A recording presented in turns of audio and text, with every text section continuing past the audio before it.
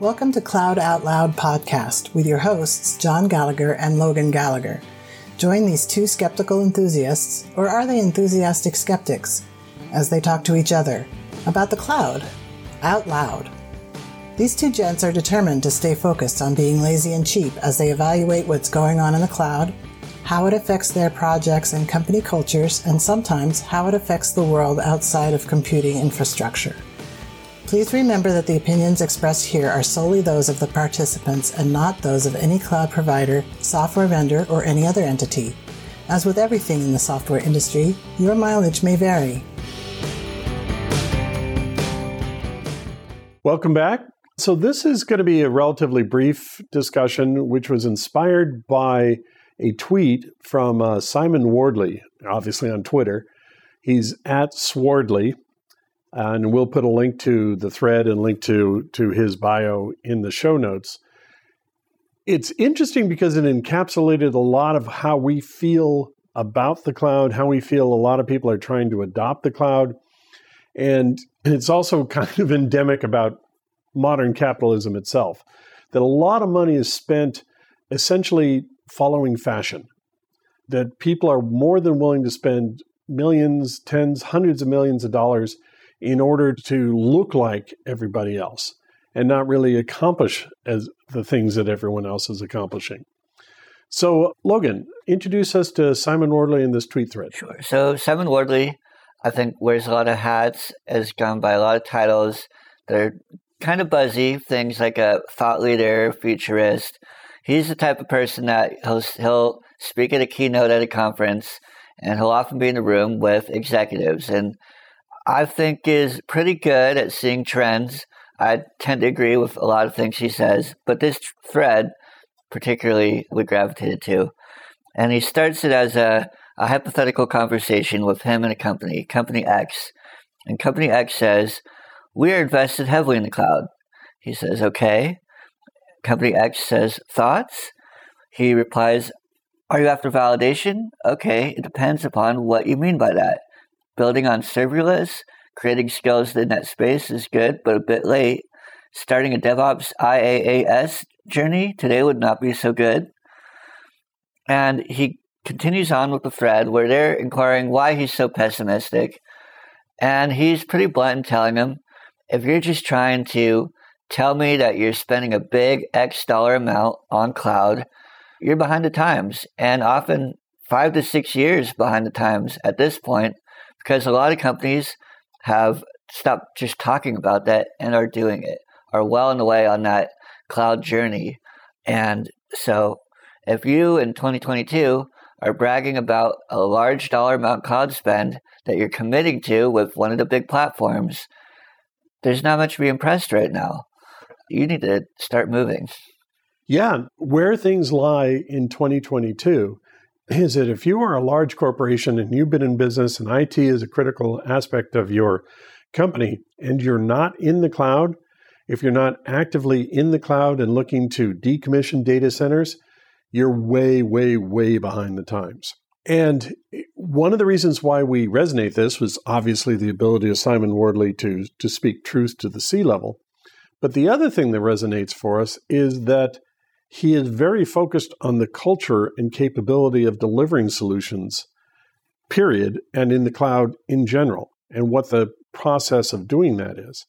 If it's 2022 and you are just now beginning your cloud journey, you've got a massive task at catching up to the people who've already started changing their culture, who've already started getting away from hard machines, who've started getting away from managing storage arrays, managing networks, and are now, their whole focus is on the top layer of delivering solutions and letting the public cloud take care of that for them. So we are big fans of telling that truth, and which obviously feeds into our consultancy and our training, but is also just so obvious to us that there's no other way to approach business now except for those unique situations where data governance, legal constrictions, or maybe cost structures force you to run your own data centers. It should be the case right now that if you're not currently operating in the cloud, if you don't have a significant commitment, not just investment, but commitment and applications running in the cloud, that should be a gigantic blinking red light for you. And it definitely should be a gigantic blinking red light for your board of directors and for your investors. And that he goes on to talk more about that in terms of the history of developing into the cloud. I think one of the money tweets in the thread that's pretty funny is he tells the hypothetical company, over a decade ago, I sat listening to a bunch of execs talk about their $1 billion private cloud. I said I could create the same effect with about $20 million. Company X replies, how? And he says, pay me $20 million to sit on a beach for 5 years, and at the end, I'll phone you up to tell you we failed. And I think that highlights something that when a company, typically to impress the market, announces this high dollar, large technological investment, and in the case of a private cloud, something of a vanity project, then they're not really going to derive much value out of it. And more often than not, that project will fail. And so you might as well pay some high dollar consultant to blow off and then tell you it didn't work out in 5 years. That's right. They could have saved $780 million or $980 million just by having someone tell you they're going to fail. Remember, the awful truth about IT is 80% of IT efforts, IT projects fail. And that is a hard, gosh darn number. And by fail, it means we funded this project to do X, we either fail completely, nothing happened, or we achieve B on our journey towards X, or everything goes out of scope and the need for whatever we're going to do with the project goes away. And that is literally why Jeff Bezos gave the go-ahead to Amazon Web Services, is that Amazon was growing so quickly that it couldn't afford the time it took to fail. So what he created was a mandate that said everyone's going to communicate to each other via API calls. You're going to concentrate on your own little slice of the pie. You are the printing people. You will publish an API to do printing, and you'll focus on printing, and people will consume your printing services via API. And that grew up into AWS, where everything's API driven.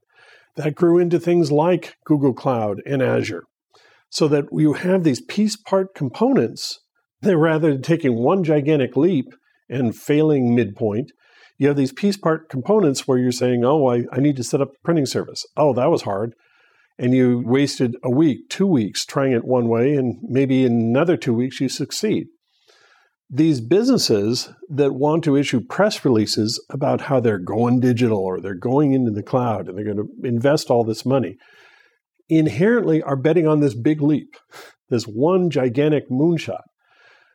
Even in the moon, even in our journey to the moon, it was a succession of small steps that told us which is a viable pathway, which is a non-viable pathway. But so many companies have not learned that. And this is the interlocutor in this dialogue that Simon is jesting with, is completely unaware of the fact that this $800 million is complete vanity. Yep. And something that jumped out to us is that Simon Wardley, he is the type of individual that gets to be in the rooms with the C-suite, with the executives. And so when they're telling him we're committing to $800 million in cloud spend with this cloud provider, there's very likely a large disconnect between the folks in that room, those executives, and their actual engineers that know which of the technologies that cloud provider offers they actually need to use. And that, top line $800 million amount may have very little relation to the actual underlying technologies that they need to use to deliver their products and to go to market. So that dollar amount, it often, especially in these press releases, appears to just be to move markets and maybe not actually move product. Yeah. Now, we're slagging the corporation in this talk, but let's save some fire for the public cloud providers themselves, because the public cloud providers are all about the press releases themselves. They're all about so-and-so is committed to our public cloud for $800 million. They're all about creating these contracts that have how are they enforceable, for gosh sakes? They aren't prepaying or anything, but it's a battle of press releases on both sides, creating ungodly messes underneath it. If you are a purchasing agent for a large corporation and you engage in this process of negotiating with Microsoft, Amazon, Google to get a discount, the Microsoft, Amazon, Googles are going to want you to have some sort of commitment for them to give you back this discount. So you, as a purchasing agent, your OKRs may be, I continuously save 20% off published list price. And congratulations, you get a bonus. And as Logan said, did anyone talk to the engineering staff? Does anyone know what they're currently running on? Does anyone know of any transition plans to move off of the platforms into a cloud-capable system? Or, as Simon's pointing out here, the future is not servers. The future is consuming services in a serverless manner. You know, I had a class this morning when I was trying to explain that the vast majority of websites these days don't need a web server. You don't need to be running Apache Nginx. You could have it sitting in a public cloud box, in a public cloud bucket, and run all your stuff off of that and have specialized services that are running as a result of invoking HTTP REST interfaces. How do you explain that to a purchasing clerk? A purchasing agent who's been working with a large computer provider and making sure that Supermicro and Dell are competing against each other. That's not the case anymore. You need to be engaging with your engineering staff saying, well, what's your plan? Are you going serverless?